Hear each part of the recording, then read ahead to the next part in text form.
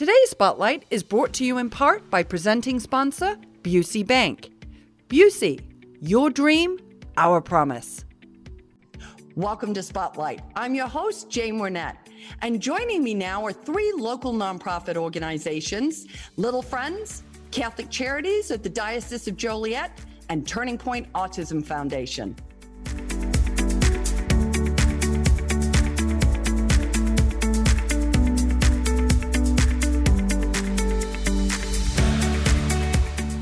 You're watching Spotlight, and joining me today from Little Friends, Inc. is Mike Briggs, who is the president and CEO, and Camille Smith, who is the VP of Schools. So welcome to Spotlight. Well, thank you. Nice to be here. It's awfully nice to have you, and I know, much like every other nonprofit, this COVID-19 pandemic has impacted your organization, and I'd love to know more about how it's impacted Little Friends and what you've done to deal with that situation. You know, like every business, when we were given notification by the state that things needed to change and we needed to implement the shelter-in mandate, we received that notification on a Friday afternoon about 1:30, and by 3 o'clock we had notice to the schools that we were shutting down. We began implementing shutdowns and all of the other therapy programs we had, and our adult day center was basically shut down by the beginning of that following Tuesday. Everything changed and went from an on-site operating program to everything was being done remotely with the use of technology.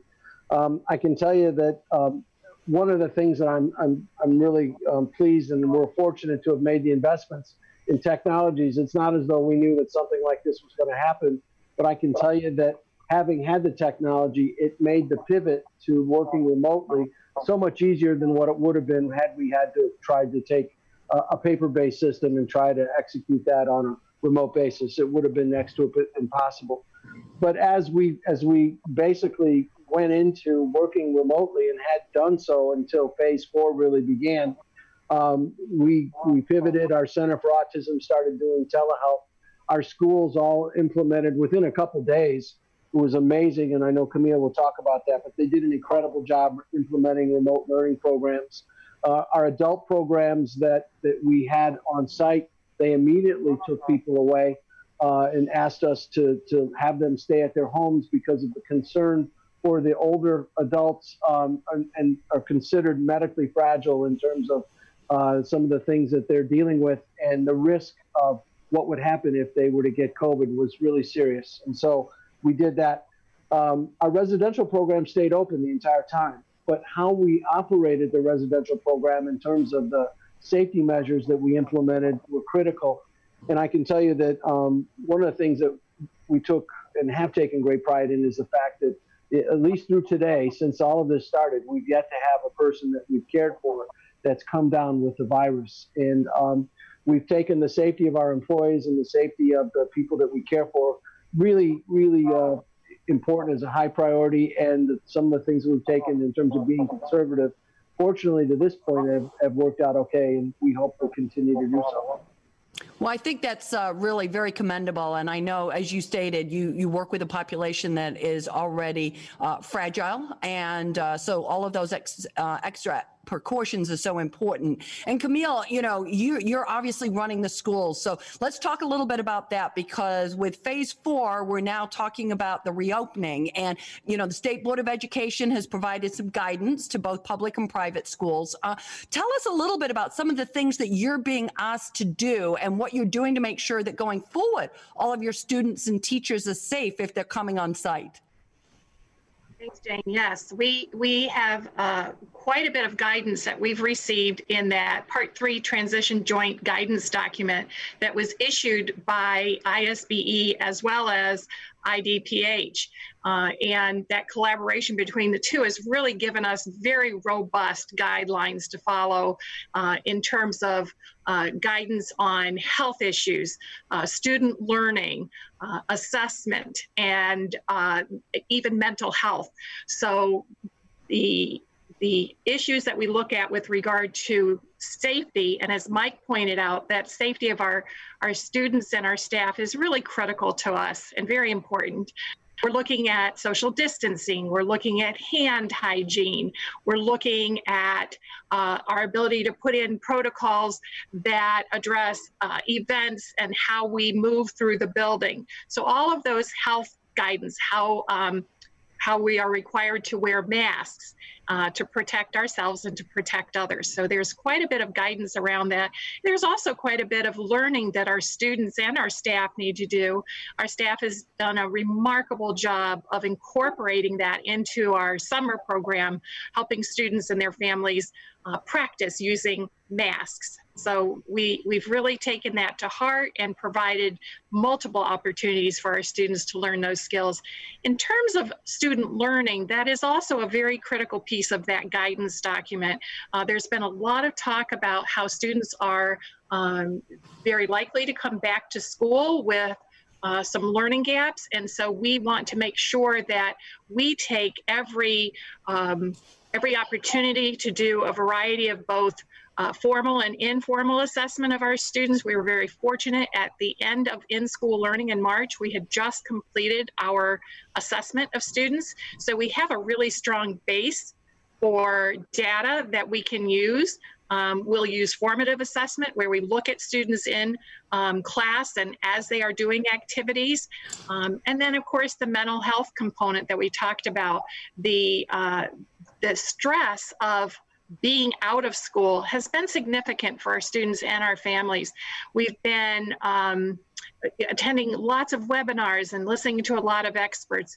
And what we're hearing and what we know from our own practice is that our students are going to have a period of readjustment when they come back. It's going to be important that we reestablish that student to teacher rapport, that student to related service provider rapport, the rapport from student to student. As well as our staff to staff rapport. That's going to be critical in reestablishing that therapeutic milieu that we're so very proud of. We've done quite a bit of work through remote learning and through the summer of providing opportunities for our students to connect with each other via Zoom meetings, via teleconferencing and telehealth, and some activities of beginning to return to the campus in a very guided way and practice using masks. So we really are, I think, doing a great job of putting together our protocols and our policies, and have had a team working on this since the beginning of ESY, our extended school year. I'm sure. Well, and you know, as you talk about kind of that transitioning back to school, now I know, Mike, schools are not the only program that Little Friends operates. So can you say a little bit more about what's happening with those other programs and when you expect those to open? Yeah, absolutely. Phase 4 was, or in the beginning of phase 4 was really critical for us to begin to start doing some things. Our Center for Autism is now open, and children are now coming in for both diagnostic evaluations and some therapies. But it's not without one family at a time. It's not without wearing masks. It's not without temperature taking upon arrival, making sure that everyone's safe. I mean, those really are kind of the standards that I think all of us are expected to do when you come into a business.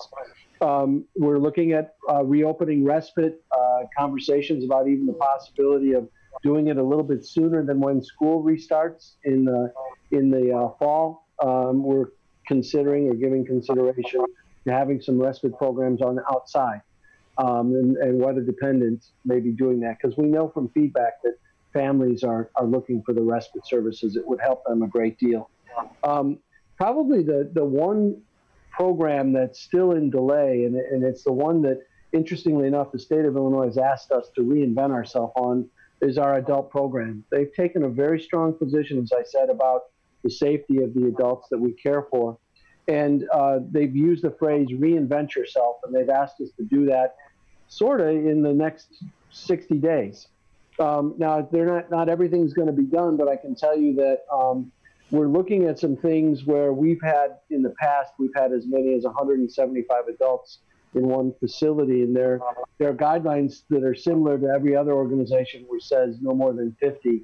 And so they're asking us to rethink how we do that. How do we provide something that provides a quality of life and meaning to the individual, gives them choice, but doing it in a way that provides them a safe environment. So they're asking us to look at more outside activities and smaller groups.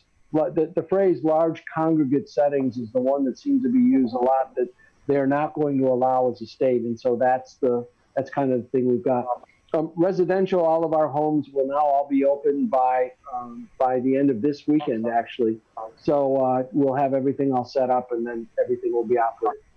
Okay. So, I mean, I think this is the thing, right? Everybody's trying to remodel while still operating. And that's challenging, particularly in the not-profit world where we're already very resource stressed to begin with, right? So that's tough. In all honesty, I'd be surprised. We had a board meeting this morning, and I made a comment in our board meeting that doing the pivot and going to remote work really was relatively easy.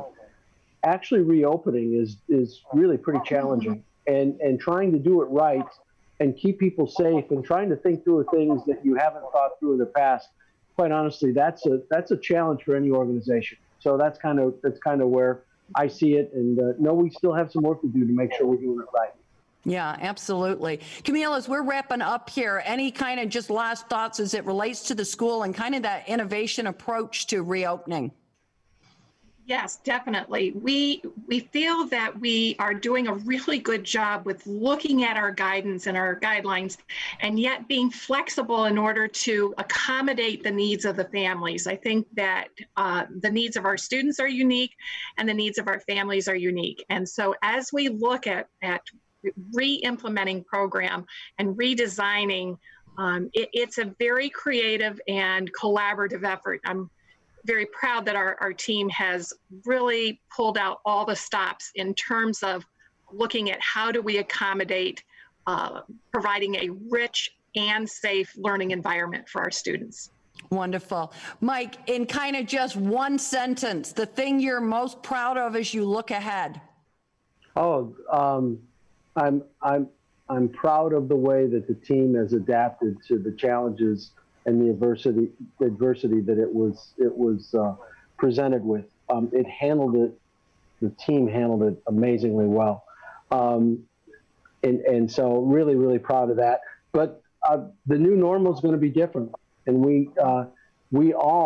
every organization still needs to understand that they're going to have to embrace change and innovate, because quite honestly, our organizations and every organization's ability to survive is going to be based upon that willingness to innovate and improve with what the new normal allows us to do.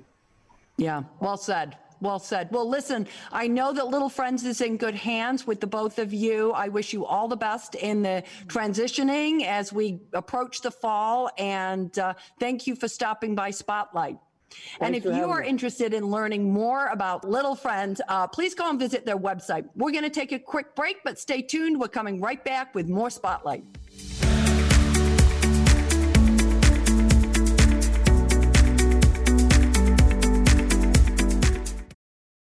For more than 150 years, you've believed in Busey. Today, more than ever, we believe in you. To our healthcare workers, first responders, and local businesses, you're central to the communities we're proud to call home.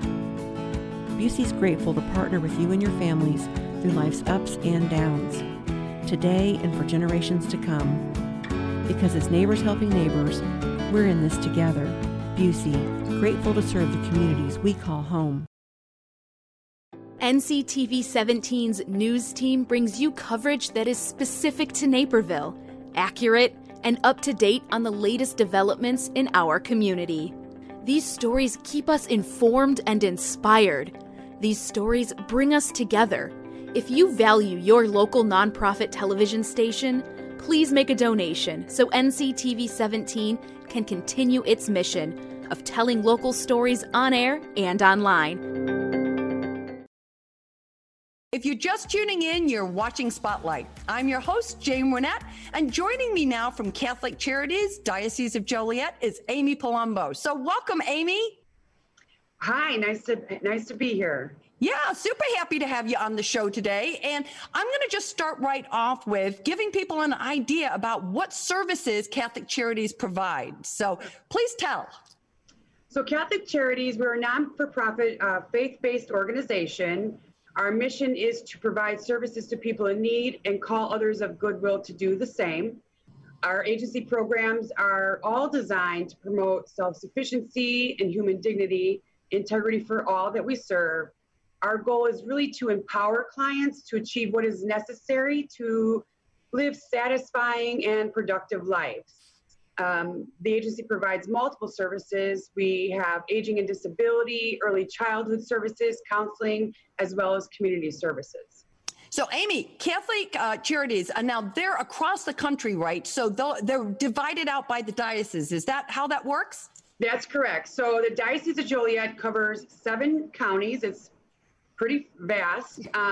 We serve DuPage, Will, Kendall, Ford, Kankakee, Iroquois, and Morris counties. So talk a little bit, if you would, about the role of the case manager, because I know that's a pivotal piece, right, within your organization. Yes. So a case manager's role is to provide comprehensive needs assessments for clients that are seeking services through our organization. They begin with completing intake screenings that identify clients' needs, the resources that they do have available for them, and their financial strengths. The ultimate goal is to address the barriers that they're facing to achieve that self-sufficiency and independence. So, and it's not just for the person that we're seeing, you know, it may be just the individual, but it is the family as a whole as well. The intake and needs assessment that we use helps guide and develop what we call clients' individualized service plans. And these service plans identify goals that will lead to the positive outcome that they're looking for. And, you know, our case managers are all educated on the community resources that may be available to help clients achieve their goals. And they understand how, you know, and are aware of what referrals can be provided. A big role that case managers take on is also to assess each client's eligibility for mainstream benefits. So that's, you know, Medicaid, TANF, SSI, SSDI, you know, SNAP food stamps, as well as veteran services. And so when we are meeting with a client who is not receiving benefits, the case manager's job is to assist them in enrolling in those programs. So Amy, that's a lot of services and a lot of sort of resources, if you will, that each individual case manager has to understand and know in order to be able to tailor something for each individual client to meet their goals, right? That is correct. We really want to meet the whole system's needs, not just necessarily what they come in for. They may just come in for a food card or a bus pass, but we really want to get to the heart of what their hardship is, what's causing the hardship, and how can we eliminate any barriers that they may face in the future.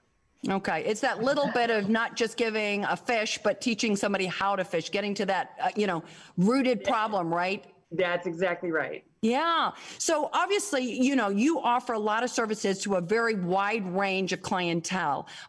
With COVID-19, obviously that pandemic has caused you to close some programs or have to change how you're operating those programs. Give us a little bit of an idea of how things have been going for you for the last 4 months. Sure. It's been quite the challenge, but fortunately, you know, throughout this pandemic, the agency has been able to maintain all of our programs and services. Of course, you know, we had to adjust the way we delivered services to ensure, you know, safety for everyone, but we have been able to maintain all of our programs. Back in March, the agency took what I would like to say a proactive approach and moved all of our shelter guests into hotels to eliminate having clients and staff working in that congregate setting. What we then did was, you know, we provided all case management and counseling sessions, either virtually over the phone, through telehealth, or through like a Zoom. So, you know, I'm actually happy to report that this month, the agency is beginning to move our shelter guests back into the shelter with strict safety precautions. The agency's clients, volunteers, and staffs remain paramount. Their safety remains paramount to Catholic Charities. So that being said, as we begin to re-enter clients back into the shelter, we are requiring that they provide documentation of a negative COVID-19 test.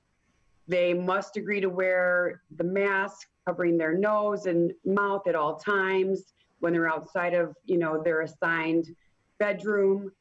We are asking again that they practice the 6-foot social distancing, and we are completing daily symptom screenings for the clients as well as temperature checks. In the event that we have a client that tests positive for COVID-19, they have agreed to then quarantine at a hotel for 14 days. And then again, they wouldn't be able to return until they have a negative COVID-19 test. And the same goes for our employees as well. We've created, like a staggered schedule where we have some staff telecommuting while others are in the office certain days for certain hours. And the same thing, wearing your masks, remaining 6 feet apart. Before they arrive at the office, they must submit a check-in form, which is basically the symptom screener. And we have been working very diligently, Jane, to acquire as much PPE as possible, such as masks, gloves, hand sanitizer, that we can make available for both staff and the clients. It's really challenging, right? That part is very challenging. It is when it's not available. It's challenging. So, and really the biggest change, other than the telecommuting and providing our services remotely, is we will be continuing to attend meetings virtually. We were not looking to get into large groups, and so that will be something that we continue to do moving forward. Yeah, I think it's been an interesting adjustment for many of us, right? Because we've sort of got into this new virtual meeting, and it's not like WebEx and virtual meetings were not around before, but I think, everybody prefers that human connection, but we can obviously get work done. There's ways to get work done in a virtual environment, and then limit those opportunities to, reduce any kind of safety that we need to for either clients or for staff. So when you're thinking about all the people that are in need, as far as just reaching out to Catholic Charities, Amy, how should folks go about doing that, and what should they expect when they do reach out?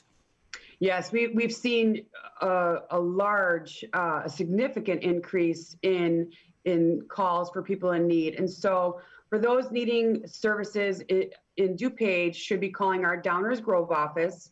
The number is 630-495-8008. Currently, due to safety practices, staff are only seeing clients by appointment. And so we really want to make sure that clients, we're going to be doing that screening with them. Do you have any symptoms before they come into our office? And so, again, the needs are great. And so, if people are in a good place in their life and can afford to help those most in need, again, visiting our website will give direction on how to make a donation to help us help those people in need. Thinking a little bit, because I know you've moved to your mobile food truck operations. Talk a little bit about how those have made a difference in this current environment. We've been partnering with Northern Illinois Food Bank for many years now on our mobile food pantry, which provides food distribution to underserved areas, or what the Northern Illinois Food Bank calls food deserts.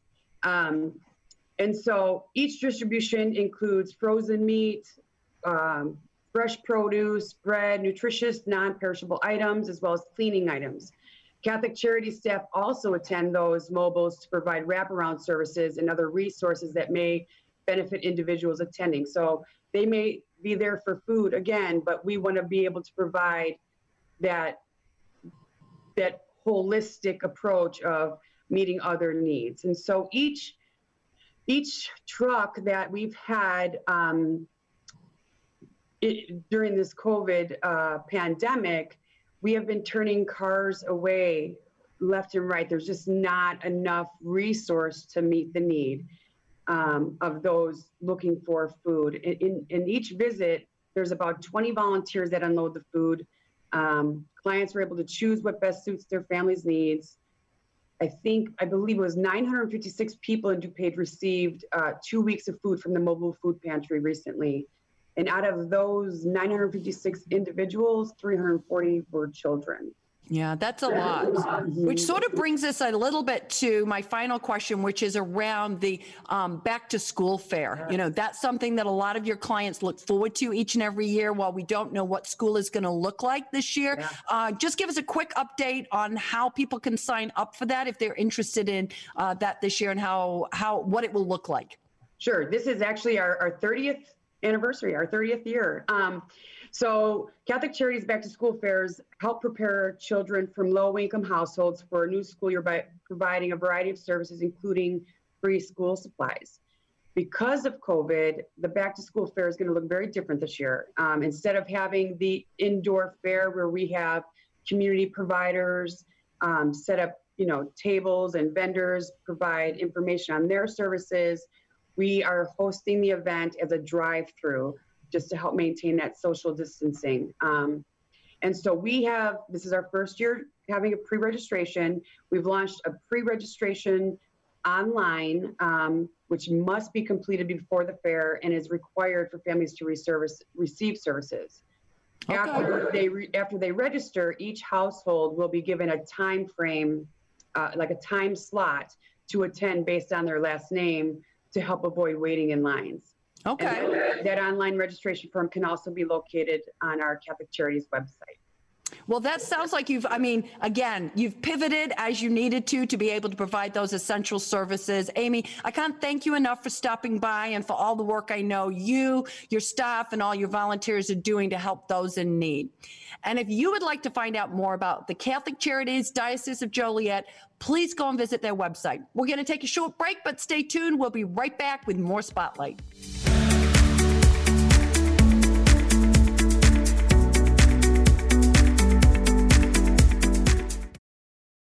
For more than 150 years, you've believed in Busey. Today, more than ever, we believe in you. To our healthcare workers, first responders, and local businesses, you're central to the communities we're proud to call home. Busey's grateful to partner with you and your families through life's ups and downs, today and for generations to come. Because as neighbors helping neighbors, we're in this together. Busey, grateful to serve the communities we call home.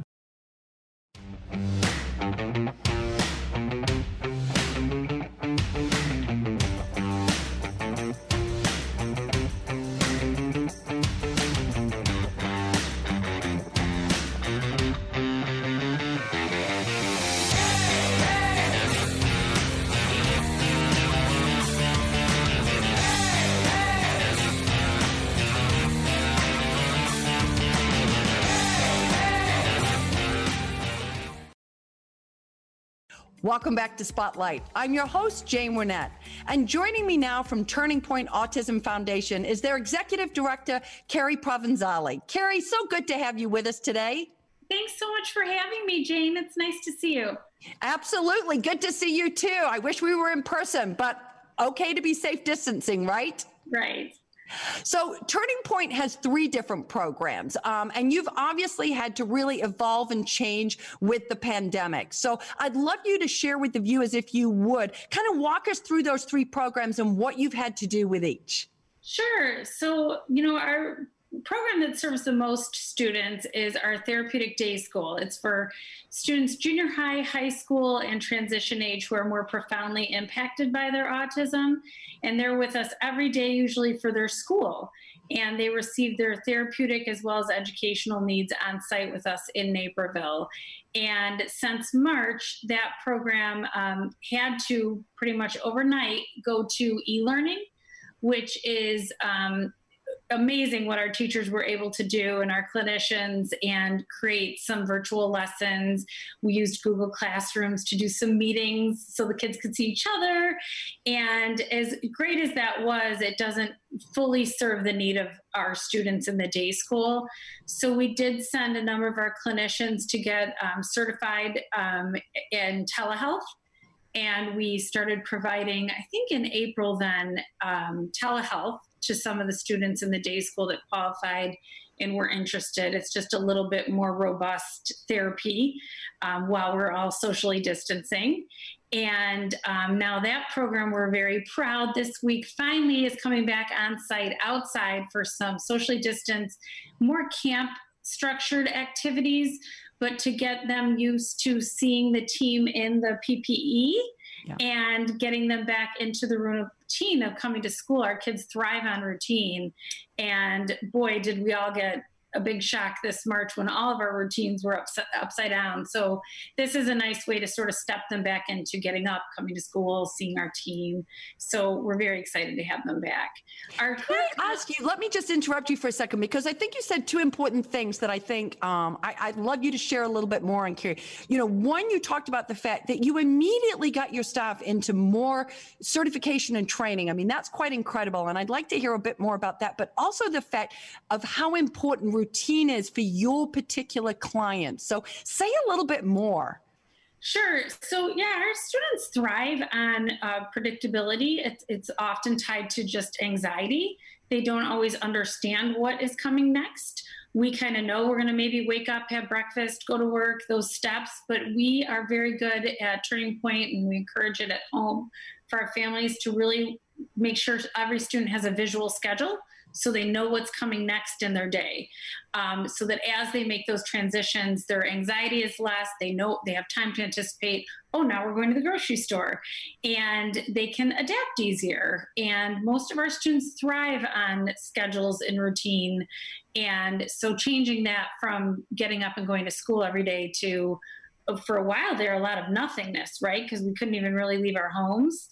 And so our families are just amazing. They inspire me beyond words, the creativity and ingenuity and how to create a schedule for a day of being at home. But they do it and they find ways, and then our kids can, it helps them cope. So, okay. And then telehealth, we felt like that was really important because we knew that our more impacted students in the day school, virtual lessons were just not going to be robust enough. So we right away invested in that and got support to make that happen. So we are very proud of that. And more as this has then turned into 30 days, 60 days, 90 days, more and more families have come on board to do it because initially they didn't know how long they'd be without school. Okay. So that's the telehealth piece. And then our career college program is for less impacted adults looking for employment. Learning about employment and communication and socially appropriate behaviors, but more in a workplace. And that program, those students did better moving to a virtual classroom. And in fact, some did really well because some of those social cues they didn't need to worry about anymore because everything now was virtual. So it's going to be really interesting as we see the workplaces change to virtual working, if that might actually open up an opportunity for more of our friends with autism to work there more successfully because there is a different social need in those environments. That's fascinating. That's a silver lining, right? Yes, definitely. I love that you said that. We're always looking for silver linings. We also have an adult day pilot program. And this is, again, for adults, but more impacted like our day school students. And that went online, but we were able to relaunch it about 2 weeks ago. And actually, those guys just, what troopers. They got right back into routine. And I think it was hard to tell who was happier to see each other, our team to see the students or the students to see the team. So that's sort of how we evolved and adapted. And I'm just so grateful that now we're starting to step into some safe in-person interactions because that's what our kids need. Yeah. So, and you mentioned a little bit about this, Carrie, but I'd love you to tell me a little bit more in terms of just how your families, because that's such an important part, right? I mean, you obviously are working hard with your students, but you're supporting your families. You can't do it without your families. How did they evolve? How did they cope with this whole situation? I mean, I can't even begin to share how proud I am to work with these families. They are just so full of grace about being patient with us as we try to rework things. And then nobody is more devoted than our families to their kids. And it is honestly, it's just very, very inspiring and a beautiful thing to get to witness. And they had to get very creative, like I said, and they had to really, and then we had to have a lot of conversations about, oh, please, you don't have to do e-learning if that's not going to work for you. Because families, you know how we are as parents, you take so much on and you want to do right by your kid. But at the end of the day, if it's not going to work for your family, that's okay. And we have to give each other that sort of permission to just take care of yourself as a parent right now, because we are all living through a pandemic. Yeah. Well, I think it's interesting, and I've heard a lot of it, having talked to a lot of teachers and principals and stuff. I mean, you're not just dealing with, teaching yourself, but you've also got all these things that you have to do for your own children at home. So it creates a very layered learning process that everybody's trying to do, and it is, as you said, it's just a lot. Yeah. How can the community support your mission, Carrie? Oh, that's great. This community is so good to Turning Point. We are so blessed. I mean, we just have the most incredible board volunteers and other volunteers. But I would just ask anybody listening to keep caring and keep giving. And we are going to relaunch some volunteer opportunities to help beautify the outside spaces, since we have learned we're going to have to utilize those more often now. And so we're going to need some volunteer help.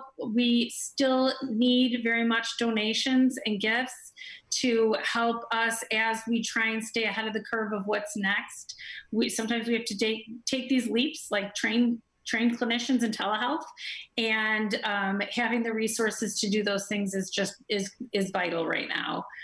We do also have a golf outing in August that we're feeling very good about right now. The numbers look great here in Illinois, and it's at a beautiful country club, Butterfield in Oak Brook, and it's August 31st. And golf is a very socially distanced game. We're going to cut out anything that is not. So no long drawn out dinner and auction at the end. Just come out and play with us and support Turning Point while you get in some of your summer golf.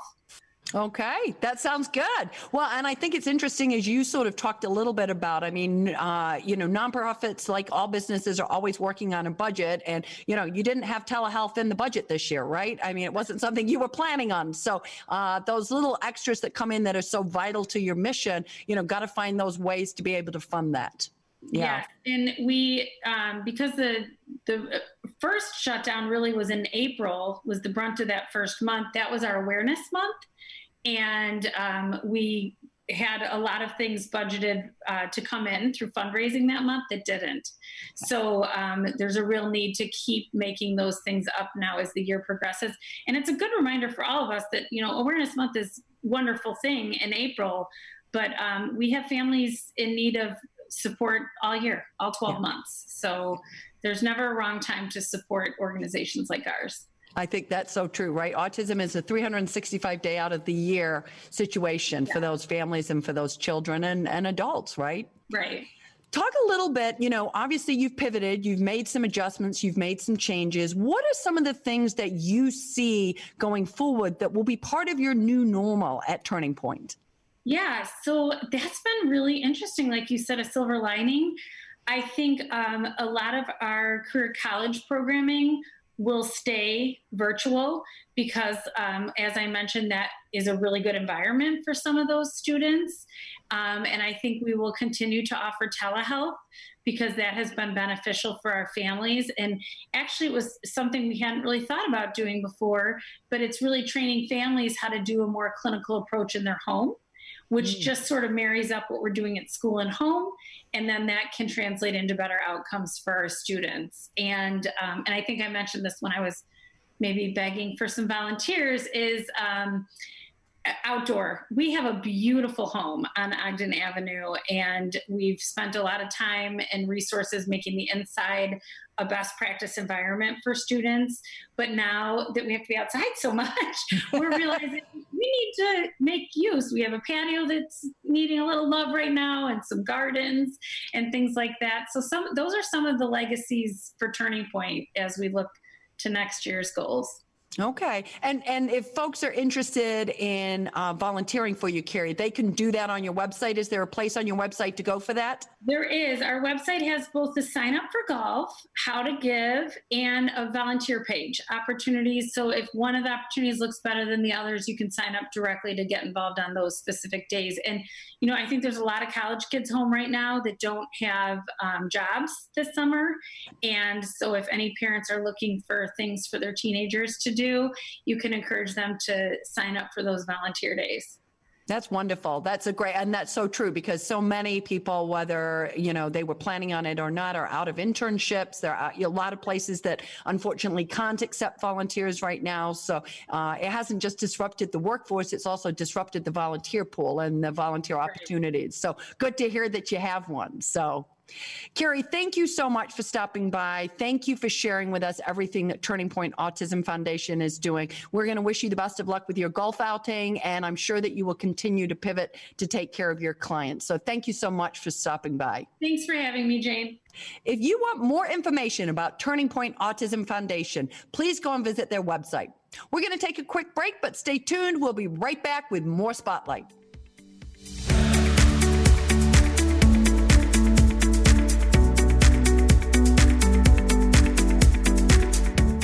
I'd like to thank all of my guests for joining us today on Spotlight, and to our friends at Busey Bank for their generous sponsorship of today's show.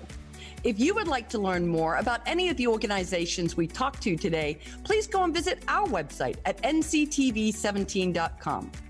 And to stay informed about what's happening around town, please sign up to receive NCTV 17 news update, or like and follow us on Facebook. For Spotlight, I'm Jane Wernette. Thank you for watching. Today's Spotlight is brought to you in part by presenting sponsor, Busey Bank. Busey, your dream, our promise.